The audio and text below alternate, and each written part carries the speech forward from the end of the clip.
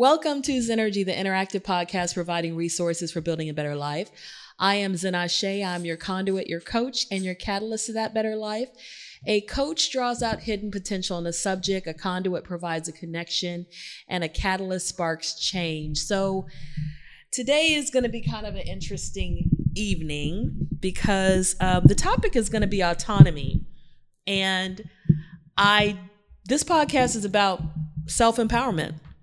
It's about living your best life. It's about finding peace, fulfilling that urge for peace and fulfillment. And it was started when quarantine happened. It was started when there was a lot of turmoil, a lot of uncertainty, and it felt like everything was being taken away from us. You know, for performers, all the live shows were being shut down because of safety concerns, which were definitely warranted. And everyone had to adapt. You know, we were all going remote. We were changing everything about our lives. And now we've had a ruling recently that set back women's rights, reproductive rights, at least 50 years. And because of the conservatives that are now on the Supreme Court and now throughout the country, based on what I've seen of the Republican agenda on their website, they want to repeal the Civil Rights Act, gay marriage, possibly attacking Brown versus Board of Education, basically just taking us back to a different kind of America. A kind of America that I feel had a lot less autonomy. People didn't have the freedoms that we have now. Having the right to vote is important. Having a say over your body is important as a woman. So I wanted to talk about my book, which is about autonomy from the beginning cover to the end cover. And I also wanted to just talk about our reaction because I have my cameraman with me, John Ross Dyke. We're just going to be talking about autonomy and the importance of self-empowerment and trying to deal with, setbacks in it. So for people who don't know anything about this book that's in front of you, it's a memoir that I wrote. It's the last 7 years of my life, and it starts off the day I got divorced. And when I got divorced, I had a lot of insecurity. I lost a lot of confidence, and I wanted to change my life. I wanted to take back my power. And so I go on this journey of making different choices. Some of the choices are unconventional. But the thing is, I'm an adult. I can make unconventional choices. I can decide to go on online dates. I can decide what I want to do with my body. And so during that time, I actually came across many ways of thinking that I have been trained to have as a woman. The first was the Rose Doctrine, which was the idea that as a woman, I'm a rose. And if I have these petals and I share them with men, as I share these petals, I lose all of my value. So if I've shared these petals and I haven't kept this intact, abstinent, celibate rose, then I have nothing to share with my husband. That whole idea of controlling a woman's sexuality, I believe, is part of why Roe versus Wade got overturned. That, women and their sexuality needs to be tied to giving birth. And if they are having sex, they should be prepared to give birth. And I'm not saying that abortion is birth control at all. What I'm saying is that there needs to be reproductive rights. So the idea that a woman is only valuable if she's abstinent, if she's celibate, if she's saving herself for marriage was something that I was taught in religious settings. And so when I got divorced, I felt I had very little to offer the next man, which is a harsh thing to say and maybe a jarring thing to say to some people who've never heard that doctrine. But there's probably a lot of women out here that have heard it. And you hear even men joke about it like, I don't want a woman who's all used up. I don't want I don't want somebody that's been passed around, and that could even be just one partner, two partners, so it's that whole idea of the woman doesn't have the choice. Her choice is completely invalid. It's whether the man is going to agree with her choices. She always has to think about, is the man that comes into my life going to agree with the choices that I've made? Because if he doesn't agree with it, then I'm not valuable to him. I'm not worthy to him. I'm not someone he can be proud of and he can settle down with, So I know I've said a lot. What's going through your mind as you're listening to me talk about the first chapter of Plenty of Guppies and this whole idea of autonomy and a woman having the right to make certain choices with her body. What's going through your mind right now? It's first of all, it's a very delicate subject. I know that in setting up tonight, I could tell from your aura that it was heavy on the heart, right? Now, and I want to make sure that I'm very clear. I don't want to lose any fans. I don't want to cast any aspersions on anybody. Autonomy is important. It's a very difficult subject to talk about. You talk about free will, talk about a woman's choice, independence, and all. Raising a daughter now, I want to make sure that she understands that you're going to step out into the world and you're going to make choices that your mother and your father won't be privy to. We would just hope that the way we raised you is and the values that we instill in you, you want to upkeep those values, and you want to make sure that you're responsible and you take accountability for your actions, whether they're good or bad. So, the Roe versus Wade thing, my wife and I go back and forth about it. And I want to make sure that, we're being as objective as possible, as well as delicate and sympathetic and empathetic as possible as well. But speaking from a man's perspective, I believe that a woman has total control of her body. I don't believe that a man should tell a woman what to do with her body.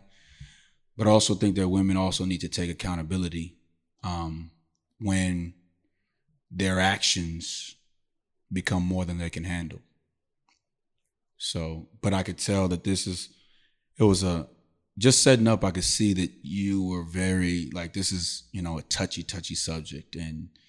And speaking on chapter 1, your book is all about, choice, which congratulations again for such a masterpiece. Your book is all about choice and daring to live again and, not allowing the grips and vices that marriage and the vows that we take to control you even when your marriage has gone awry. It's about taking your life back. And I think that the autonomy in that is, but also you speak a lot about being accountable as well too. So I think that, definitely a masterpiece, definitely an emblem of autonomy in this book. And, it's a great read. Thank you. Moving on past the Rose Doctrine, which is in chapter 1, I think in chapter 2, I talk about the Bible, and I talk about Eve being the first woman, and the story in the Bible is that she ate the fruit she gave to her husband, and because of her choice, all of humanity was punished. They were cast out of the garden, and death came on humanity, and her husband, Adam, stood right by when she was tempted and didn't speak up, just took the fruit, ate of it. and they both were punished. And there's a part of me that wonders whether conservative people feel like we got to right that wrong. We gotta speak up now. These women want this choice, and we're just gonna snatch it away because we see what it's like when they have this choice. And I also mentioned Lilith. You know, if you know anything about the Torah, you know, before there was the Bible, there was the Torah. There was this whole, in a sense, Jewish mythology of Lilith being the first one, and she wouldn't submit. And so because she wouldn't submit, there's many, many myths about her. She was turned into a succubus. She was cast out of, you know, the garden. She became this avenging spirit, you know, and even she challenged God, you know. So this whole idea that if a woman is not kept in her place, she becomes demonic. She becomes this force that is evil.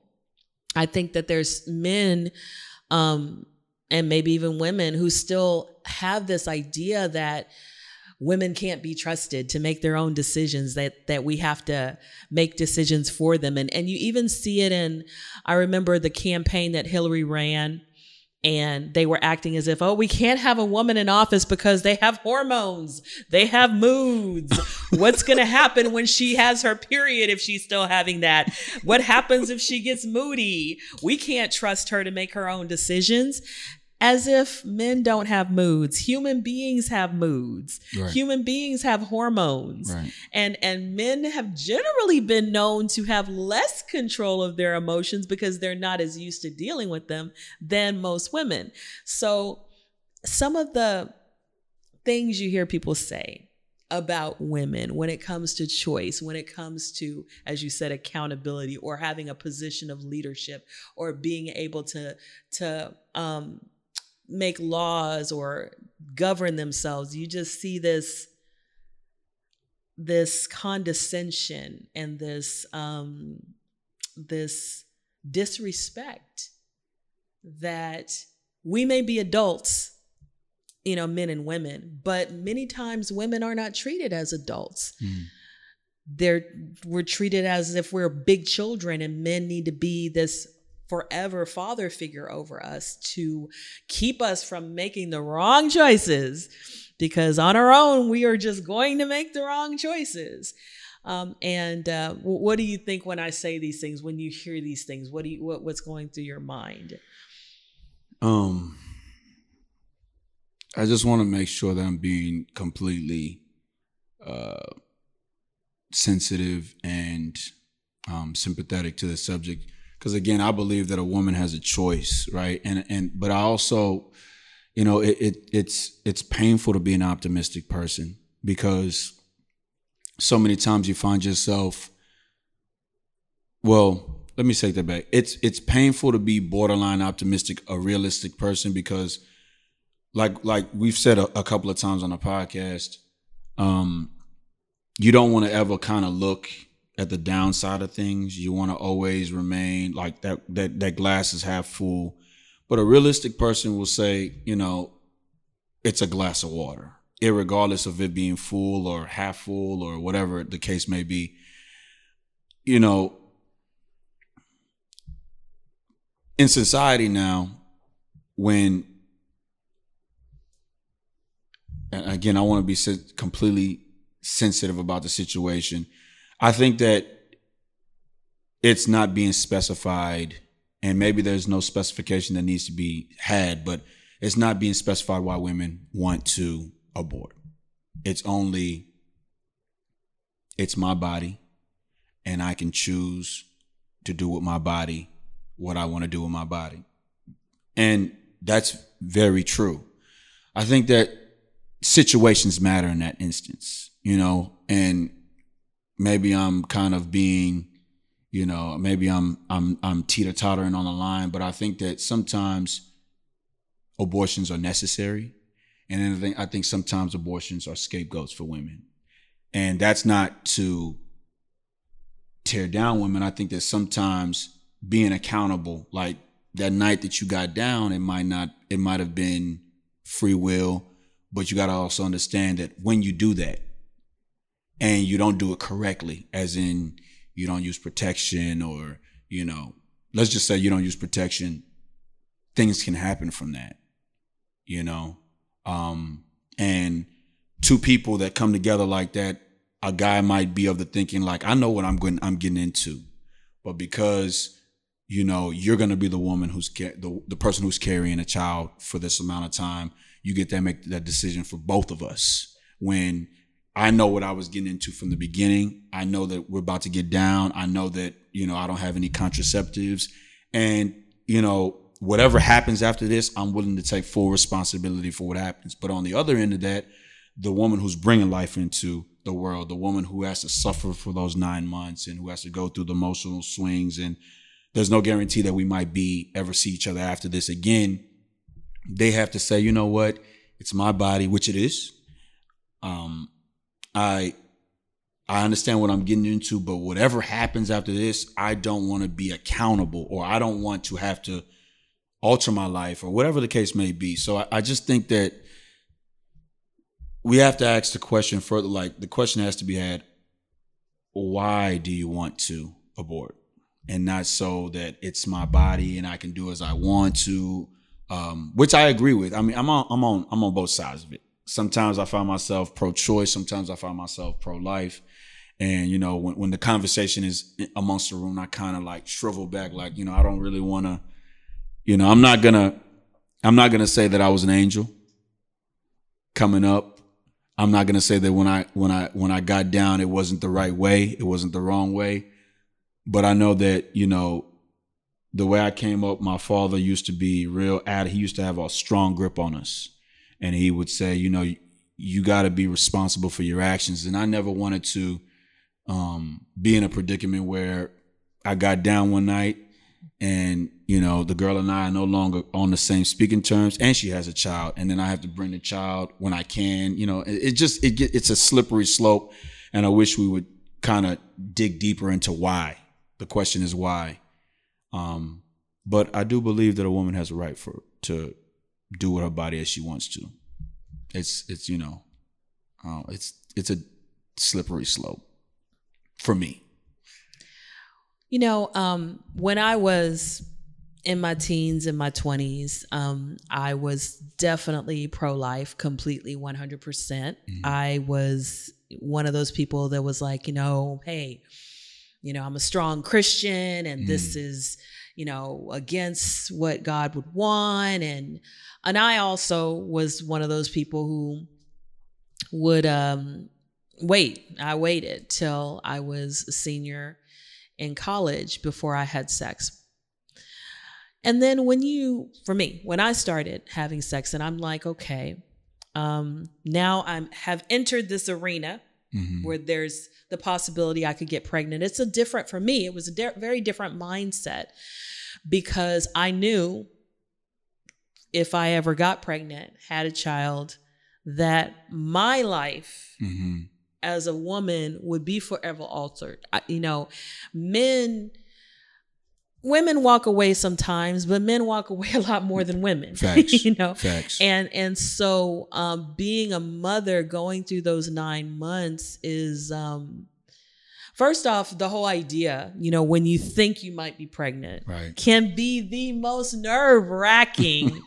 You're waiting, for pregnancy tests. You're am I ready for this? Am I prepared? What's going to happen to my body? What's going to happen to me?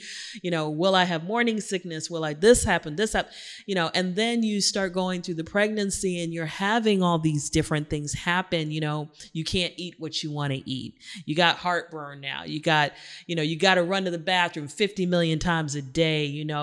Your feet swell, your body, you don't recognize yourself. You break out.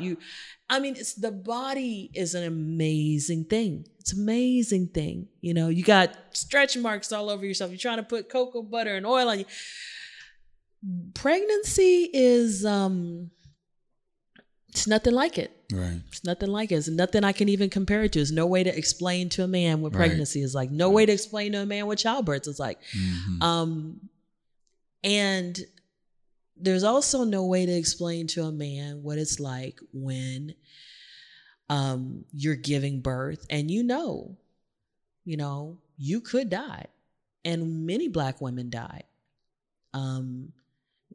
Minority women die at much higher rates. Had I been pregnant at a different time in history, I had twins. I had a high risk pregnancy.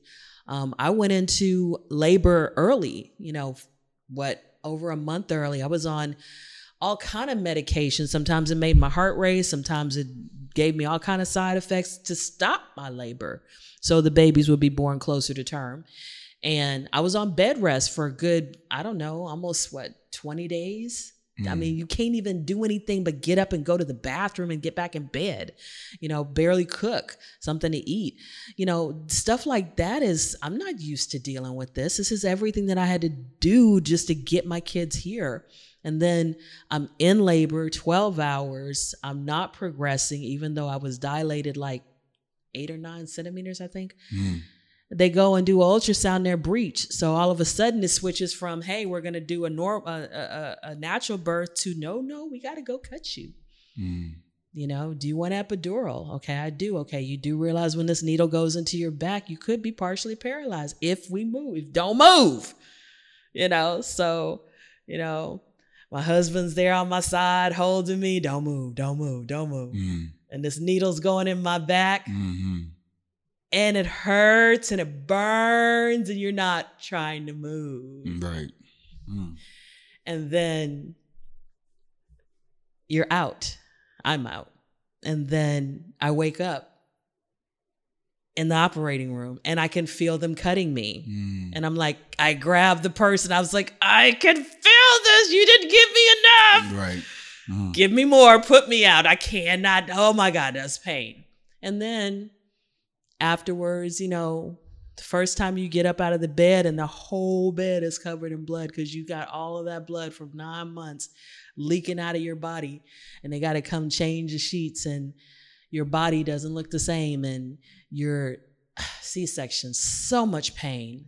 To move was so much pain, And there are people out there that would hear all this and say, don't have sex then.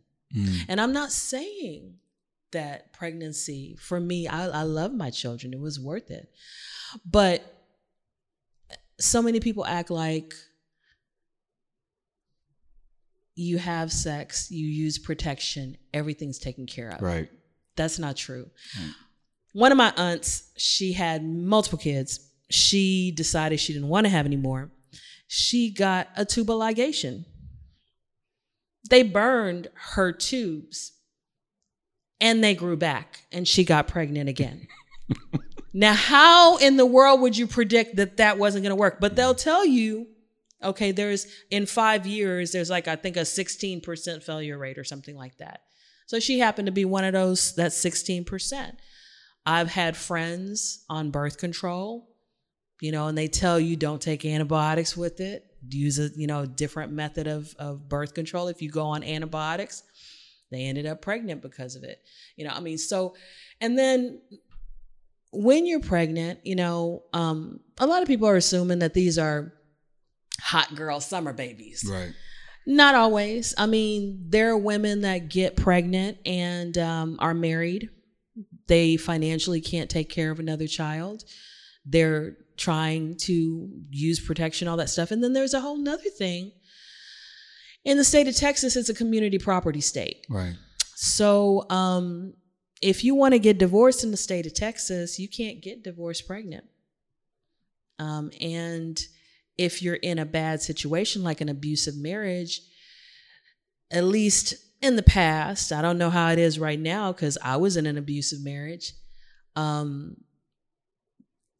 Being married, when you have an abusive marriage, at least in 99, when I was in one, I could come to the door, black-eyed and bloodied, and the cops would say, oh, you guys are having a domestic dispute? Okay, brother, you need to leave for the night. You're married. Just cool off and come back. That happened to me more than once. They didn't arrest him. They didn't take him anywhere.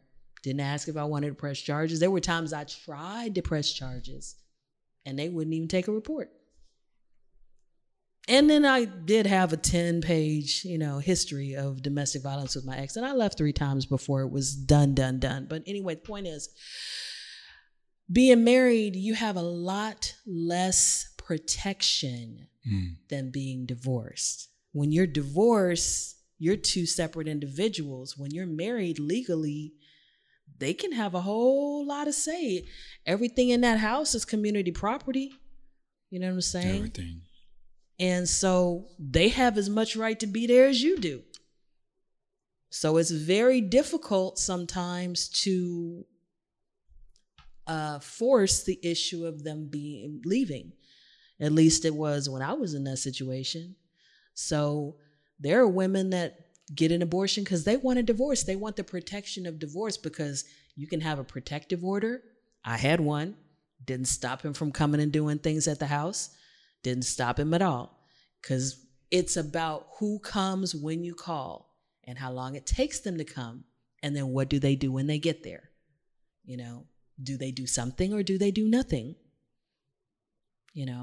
So, and maybe things have changed since 1999 when I left. I mean, that's a long time ago. I can only speak on my personal experience. So all I can say is there are a lot of different situations. And before this ruling, women had a choice. And in this ruling, now it's gone back to the states. And there are some states where a woman will have a choice, and there are some states where a woman won't. Right. There are some states that may criminalize a woman leaving from a state where there's no abortion to go to a state where there is an abortion. There are some states like Texas where if you get an abortion, they're talking about criminalizing, the people who gave you the information, prosecuting them, or prosecuting a provider. It's like you've turned a health issue, a health decision into a criminal act. And as far as I'm concerned, everyone has the right to their own moral compass, moral decisions, but forcing your morality on another person is a different issue. Just because you believe something is wrong or immoral doesn't mean that a law needs to be made to force that belief on everybody else. And that's my problem with it, because if we are all adults, then we should be able to make adult choices. We should be able to make choices, and those choices are over our own bodies, and not have somebody say, well, this is immoral, so it's illegal. There's a whole lot of things that I think are immoral, and they're not illegal. Why is this one? Why is this the moral issue that becomes illegal? It just makes you wonder. And again, does it go back to this whole idea that, women are supposed to submit? And are they really supposed to submit to every man's decision? I don't know about that. But it seems like there are some people who feel that way, that women can't make their own decisions. So we're going to make a law to stop them from doing it. And it's very sad. It's very sad. What's going through your mind? Because I know I've been talking a while. In listening to a lot of podcasts, listening to pop culture, even talking to some of my homeboys, sometimes from a man's perspective, it's glorified to not use contraceptives,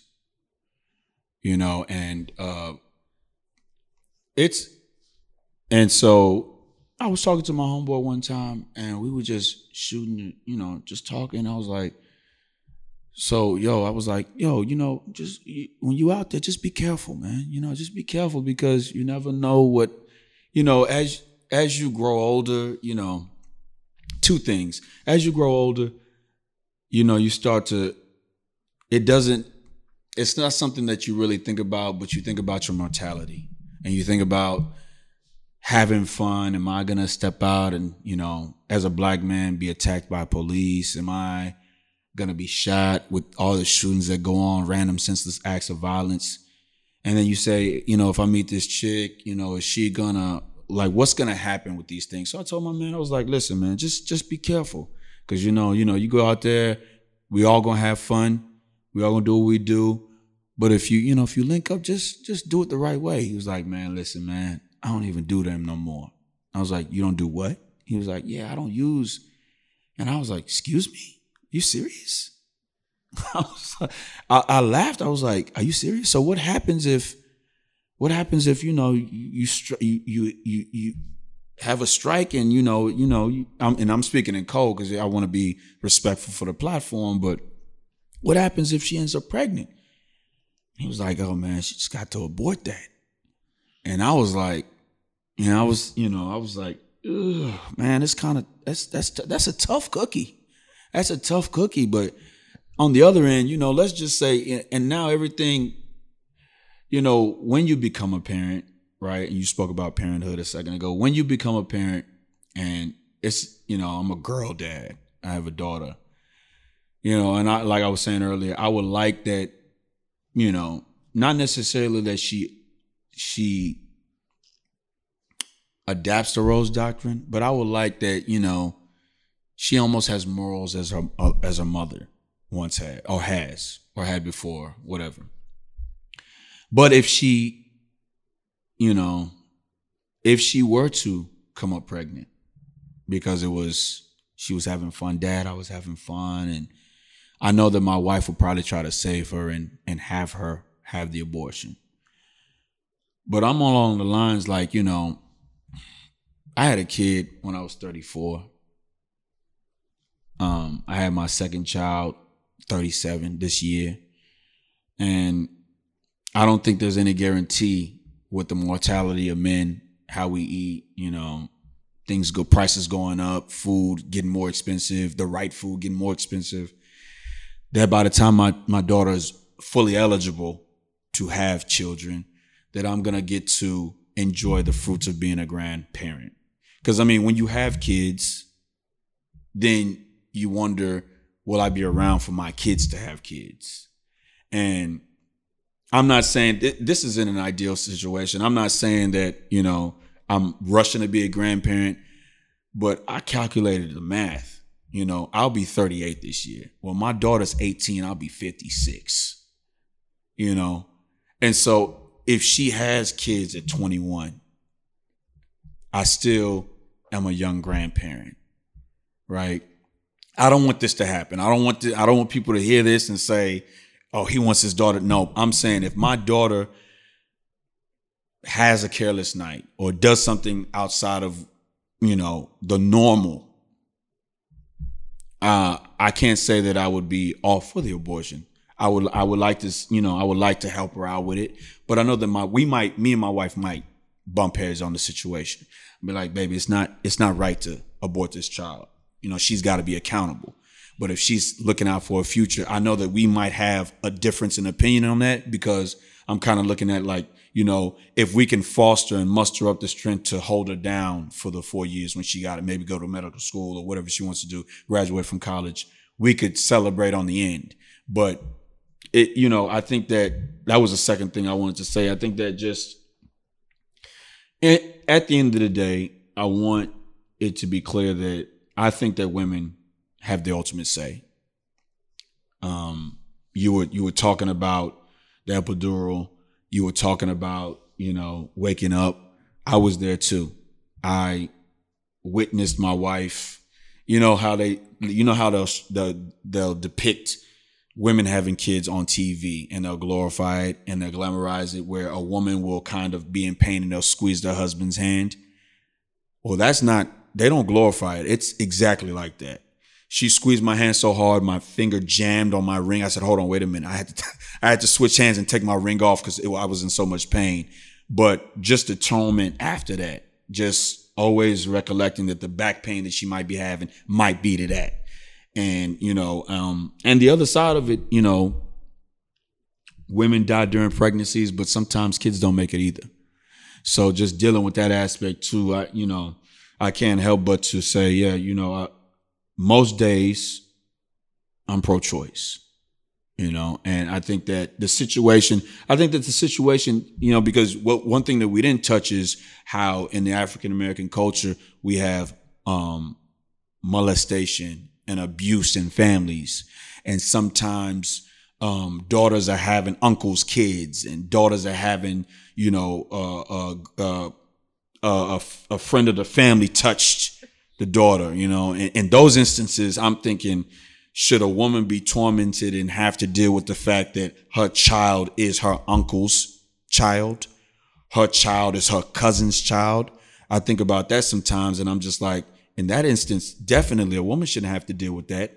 Explain to her child that her father is a family member, and the reason why, through genetics, the child might be a little off, or the child might have some difficulties, in the future, and that might be because genetics crossed and stuff like that. That type of instances we don't talk about too. I think that if we specified, then the powers that be might.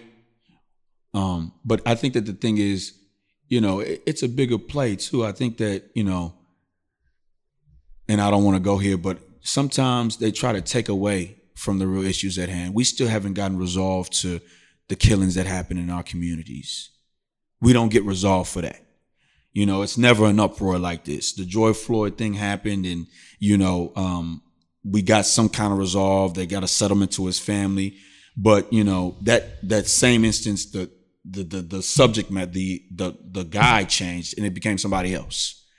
And I think that sometimes the powers that be pick what they want to keep on the news, what they want people to flock to, what they want people to pay more attention to, what they want to take away from the real problems at hand. Because, as a Black woman, it's twofold for you now. It's, I don't have say. And if I had say, when I do have say, my son could be in danger, So I think it's a lot to deal with. It's a lot to deal with. Well, it is a lot to deal with. And again, there's the whole idea of, whenever laws change, I always encourage people to look at who benefits. And if you look at who gets abortions, the majority of abortions are white women. I've heard the statistic 60%. I'm not sure if that's accurate as of today, but that's a statistic I've heard. I've also heard that there are multiple states, over half of the states in America, where the birth rate of white children is 0%, meaning there's an equal number of deaths and births. So there's actually a flat line in a sense. There's not a replacement rate. There's a low percentage of white families having white babies. And then there's a rise in multiracial babies. So those babies are no longer, in a sense, considered white. They're considered mixed. So if you have a group of people who have a slogan, "Make America Great Again," part of their agenda is to take away the Civil Rights Act, to take away possibly Brown versus Board of Education, to take away same-sex marriage, and then now it's abortion. Why? Why is that? That's the question I would ask. Why is that? Is that because they have certain fears of the changing demographics of our society? And this is one way for them to feel that they can stop one of the ways that they're losing these babies that are unborn. Something to think about, and I would always ask people to think, do their research, and come to their own conclusions. We all have brains, we can all use them. So I think that there's a lot of things that are going on, and I think that there's a lot of people with a lot of different motivations, and I think a lot of it doesn't have anything to do with saving the lives of the unborn, because when we have a an agenda that comes up for there to be free lunches or free daycare or some kind of program for young mothers. All of that is many times underfunded or not funded at all. It's put as a responsibility of the individual. There's no laws created about that. But if kids are the important thing, then why are we not investing in the lives of these children? Why are we not investing in the lives of these mothers? Why is it pro-birth, but not pro-child? Not pro-family? That's seen as a handout. But you're going to force someone to have a child that they can't possibly feed, but you don't want to pay for WIC, women, infants, and children. You don't want to pay for job training. You don't want to pay for other things that could help people get on their feet, So it just seems very convenient to me that people want to make laws that have consequences, but don't think about any of those consequences. Those consequences are all invisible to them. And they want to shift those consequences off to somebody else.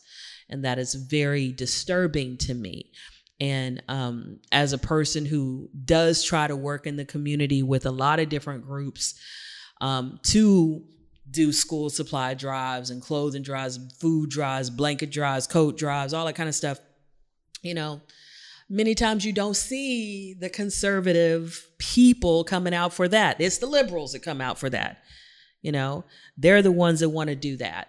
And it's kind of sad. So it's like, okay, it's just kind of sad. So I did write something, and I'm going to kind of read this to you guys because it's definitely not memorized. And the voice. So this is a piece of poetry that I wrote this morning. I'm going to just tell the audience, I woke up. Sometimes, this is energy and we're all about the urge for more peace and fulfillment in life. But, I woke up and I've been very busy with book promotions, events, all kind of things. And so I woke up this morning, it's Sunday morning. I looked at the clock. It was 9:30. And the first thing I thought about was Roe versus Wade. Because I haven't thought about it. I heard about it. I knew about it, but I haven't processed it. And I went back to sleep because I'm not ready. Don't want to think about it right now. I want to go back to sleep, and maybe I'll wake up with a different idea in my head. The first thought in my head will be something different. I'm not ready. And then I woke up about an hour later and I was like, I'm still thinking about it. And I felt my mother, she had rights if she wanted them, not to say she ever took advantage of them that I don't have now. Not to say that I would want to take advantage of it, but just the fact that something was taken away, snatched away by a group of people who are supposed to work for us. And I don't believe that the majority of Americans support this. I could be wrong, but I don't believe so. And this is what I wrote because I was trying to get into a more Zen state. I was trying to get into a better mind frame. I was trying to process my emotions about this whole scenario. And so that's where this piece comes from. How dare you? When SCOTUS chose Bush, I was angry. I knew we were in for a time. Ignorance and the old boy network, full force, steam ahead, absolutely blind. When Trump won the election, I was stunned. I hoped America was better, you see. Bigotry prevailed. A backlash agenda entailed attacking every bit of progress gained in 8 years of sanity. For days, I've been dazed, demoralized, depressed, devastated, disappointed, disgusted, and stressed. I've been flabbergasted. This mess I was unprepared to process. The first two seemed political, class warfare, bigotry. But this time, it's an assault on my autonomy. I may be an adult in name, but it's name only, see? For when it comes to pregnancy, men decide for me. It's worse than catcalls, unequal pay, or how they mansplain to me all day. It's worse than glass ceilings that abound, or the social stigmas that surround my femininity, the pink tax that makes their razors cost much less. It's worse than the fact that insurance fees won't cover birth control, but Viagra, they bless.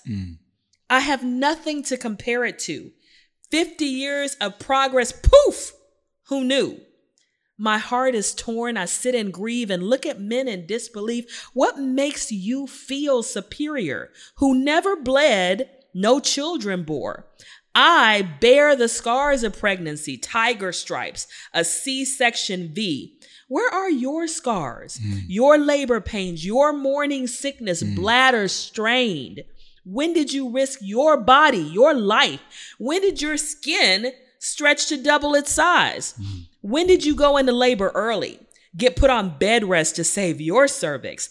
When did you push and pant and cry? Get an epidural after half a day's try? When did you find your baby's breech, a knife slit skin, hands in to reach and pull a child out? How long did you bleed afterwards? When did your hormones recede? Could you walk within a day, or like me, did it take 3? Did postpartum come? The baby blues to overcome? Did your nipples hurt when you breastfeed? Did they crack or even sometimes bleed? If you have no idea, not the slightest clue, how dare you? How fucking dare you? I say. So what did you think when you heard that? Right on point. You know, like you said earlier, the process of pregnancy, sometimes when my wife would, you know, she would say sometimes with our first child, God bless her dead, she would say, I went through all of that and no baby to show for it. And then, you know, sometimes being insensitive, you know, she would say, man, this epidural, and I'd be thinking, still? Just not empathetic of the situation. But, you know, having you know, when you've been through it, it's a different set of emotions. Having the high-risk doctor say, hey, you know, we're gonna have to go in a little earlier than we expect. You know, and that blood on the floor is just like, yeesh, you know, I got white shoes on. Did I wear the wrong shoes? I mean, I'm thinking from a man's perspective, but, you know, my wife is just in pain, just, you know, she like, hey, she feeling everything. Like you said, she feeling everything. And she's just like, hey, what are you doing to me? You know, and, you know, I just think that, from the man's perspective, which is all I can really speak of, from a man's perspective, my whole experience was, is the baby here yet?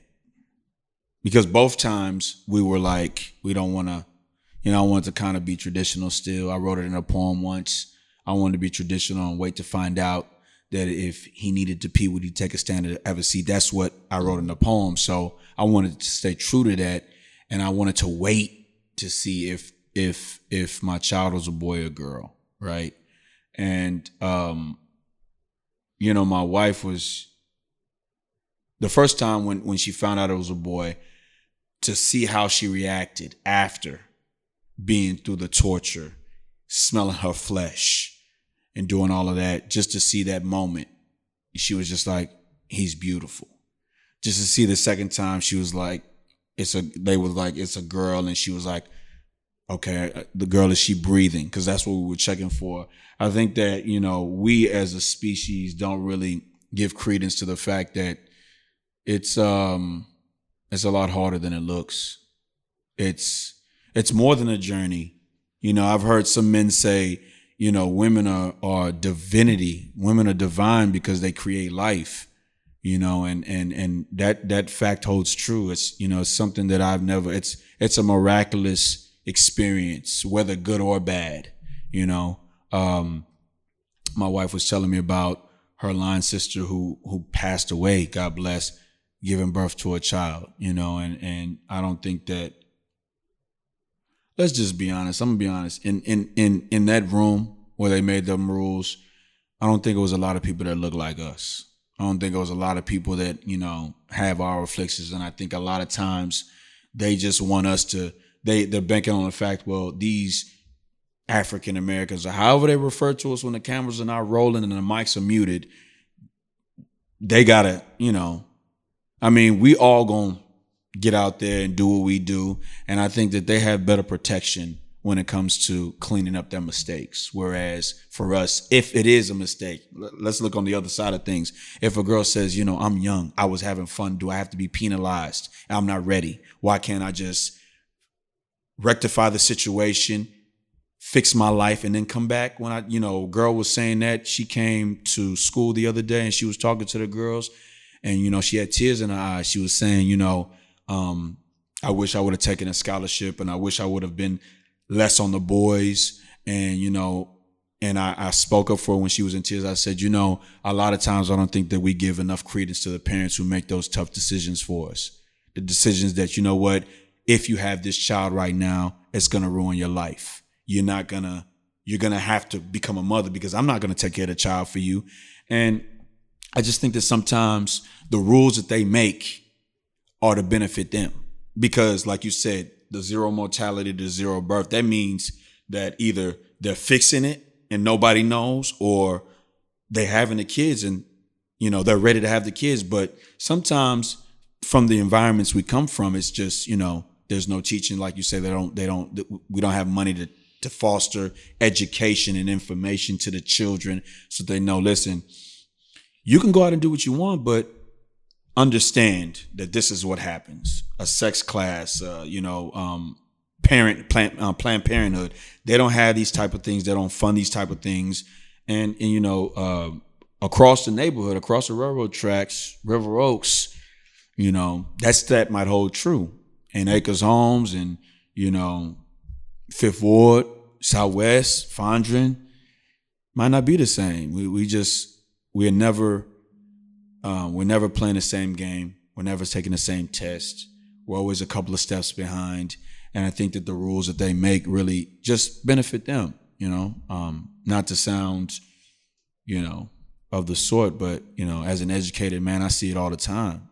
I see more brown and black kids, having kids early, having kids right out of college, high school rather, and being pregnant in high school. I saw an El Salvadorian girl have 2 kids graduate, right? And might have been cultural, I don't know, but I don't think that the playing field is ever level. Well, one thing I wanted to mention before we get off of here is,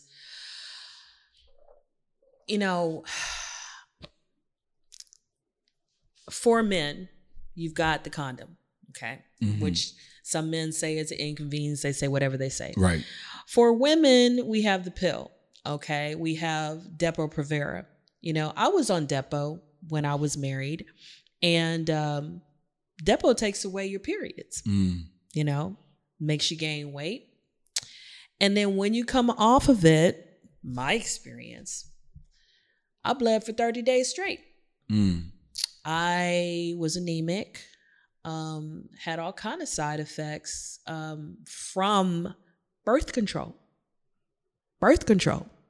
being responsible, being accountable, taking control of my body.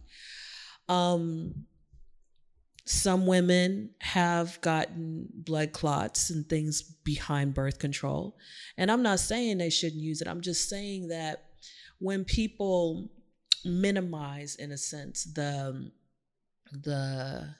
act as if, how can I put it? Everything is so simple. Things can be a little more complicated depending on your body chemistry, how you react to different things. And there are women who didn't want to deal with hormones. They wanted to get tubal ligations. They wanted to get their tubes tied. And they're in their 20s. And They're like, I don't want to have kids. I know I don't want to have kids. I've never wanted kids. When many of those women go to a gynecologist or a doctor and they say, I want to have a tubal ligation, a lot of times they will be told, no, you're too young. You need to have your boyfriend come in here and sign saying he agrees. You need to have your husband come and sign. This is a grown woman. Come back to us when you're 30. Come back to us when you've had a kid or 2 or 3. So the idea that women have not been given the freedom of choice doesn't just have to do with Roe versus Wade being overturned. This has existed for a long time. Right. Fighting for, rights, like I said, to get a tubal ligation when you're a woman and you're considered too young or considered to not have enough kids. Who is a doctor to tell you that? You're over 18.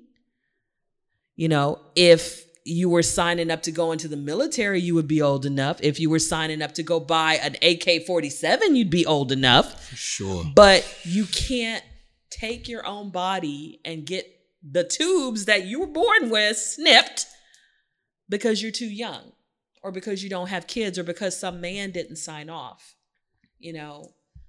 Things like that are amplified when you come to this situation, and now it's just, in a sense, shoved in women's faces that you are an adult, but we don't consider you able to make this decision. And whether you're pro-choice or pro-life, I think that is a problem, that we have a group of people who can make any decision for their body, and they're allowed to do that, men. And then we have a group of people that have to fight to get a tubal ligation, which is not going to kill anything but their tubes. Okay. And now probably half the states where they can get an abortion are now, out of reach for them to get one. So it's just autonomy. Why is it that our society feels that women are second-class citizens in a sense and can't make these decisions? It's just, I don't have an answer for that. It's very disturbing. And that's kind of what that poem was about. Like, why, how dare you have these thoughts that we don't have a say, that we shouldn't have a say, that we need to get permission, that we need to move or go to another state, or even another country. It's ridiculous, but that's the world that we live in, and I just wanted to speak on that because, as a woman who's now 51 years old, and I've fought my entire life, especially the last 8 years, to feel like I had a voice, to feel like I had a say, to feel like I could live the life of my dreams. That's part of what this whole book is about. This book is not about abortion. There's no abortions in it. But right. The point is, this book is about finding your voice and realizing that even when your voice isn't what society approves of, it's still okay to have one. It's still okay to speak your truth. It's still okay to just take control and take responsibility for your life, and one day, maybe we will be back where we were before this situation. I hope we don't end up back in some 1950s scenario where women don't have the right to, minorities don't have the right to vote. We don't have integrated schools anymore. We don't have a lot of the freedoms that we have today, and to me, it's not far-fetched that some of these people who feel like we don't have the say or shouldn't have a say in our bodies would want to take away our right to vote. Nothing is really far-fetched to me when this has happened, and that's sad to say, but it just feels like everything that women have accomplished, on the Republican agenda, the Equal Rights Amendment is one of the things they want repealed. Equal protection under the law. We've come a long way with sexual harassment being something that's taken seriously now. And is that going to be repealed? Are we going to go back to the fact whenever it was the old boys network and women were just supposed to put up with getting slapped on the ass around the office and getting, I'm not, Yeah. let me tell you, I was watching a Friends episode. This woman, I don't remember which one of the Friends it is because I didn't watch the show that much, but she was a masseuse and she's massaging this guy and he literally... Phoebe. Yeah. He literally smacks her on the butt. And she walks out of there and she tells all her friends and they're like, "Are you sure? Like, how are you not sure about that? You know when you get smacked on the butt and when you don't." But the point is, we're just getting to the point in 2022, after the Me Too movement, after the Clarence Thomas trials, after all of these things that have happened, where people are actually believing, okay, we have a rape culture. Okay, we need to be more sensitive about our language. And then this happens. It's like whenever women get a gain, it seems like... it just seems like we get pushed back. And it's like when you got a black president, well, here comes Trump. Let's push you back. Let's remind you where you're supposed to be. And that to me is almost like this situation. Yeah, you got your Me Too, you got your, you were screaming about rape culture. We gave you all of that rah, but now let's see. Now here's some medicine for you. So, it's just, like I said, regardless of whether you're pro-life or pro-choice, there's something wrong with legislating morality. There's something wrong with saying that one group of people doesn't have the right to make their own adult choices, and that's what bothers me. And that's what I wanted to speak on tonight and just to... I also wanted to say, please vote. Because come November, everyone that we can replace that is not feeling like everyone in this society should have equal rights, I think they should be replaced. That's just my opinion. You vote. Your conscience. What do you want to say as we kind of wrap up this episode?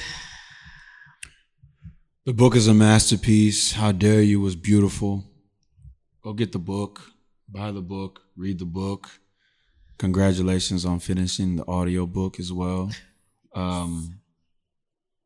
You know what I say about the book next. What's next is a screenwriter of the book, short films, and then a major film. But it's just a beautiful. Thank you for inviting me to the podcast again. I haven't podcasted in a while, and it's just great to sit and express myself, and I appreciate the opportunity. Thank you. I want to thank everybody who has been watching and who will watch this replay. And I would just say, hey, I love you guys. I hope that you are living your best life, making the best choices, being fulfilled and at peace, because this society is difficult to live in sometimes. When you feel like you're assaulted by disrespect and you're minimized and your rights are minimized and your presence and your voice is minimized. And I would encourage you to speak your truth and to love on the people in your lives, and may you walk in synergy. Have a great night.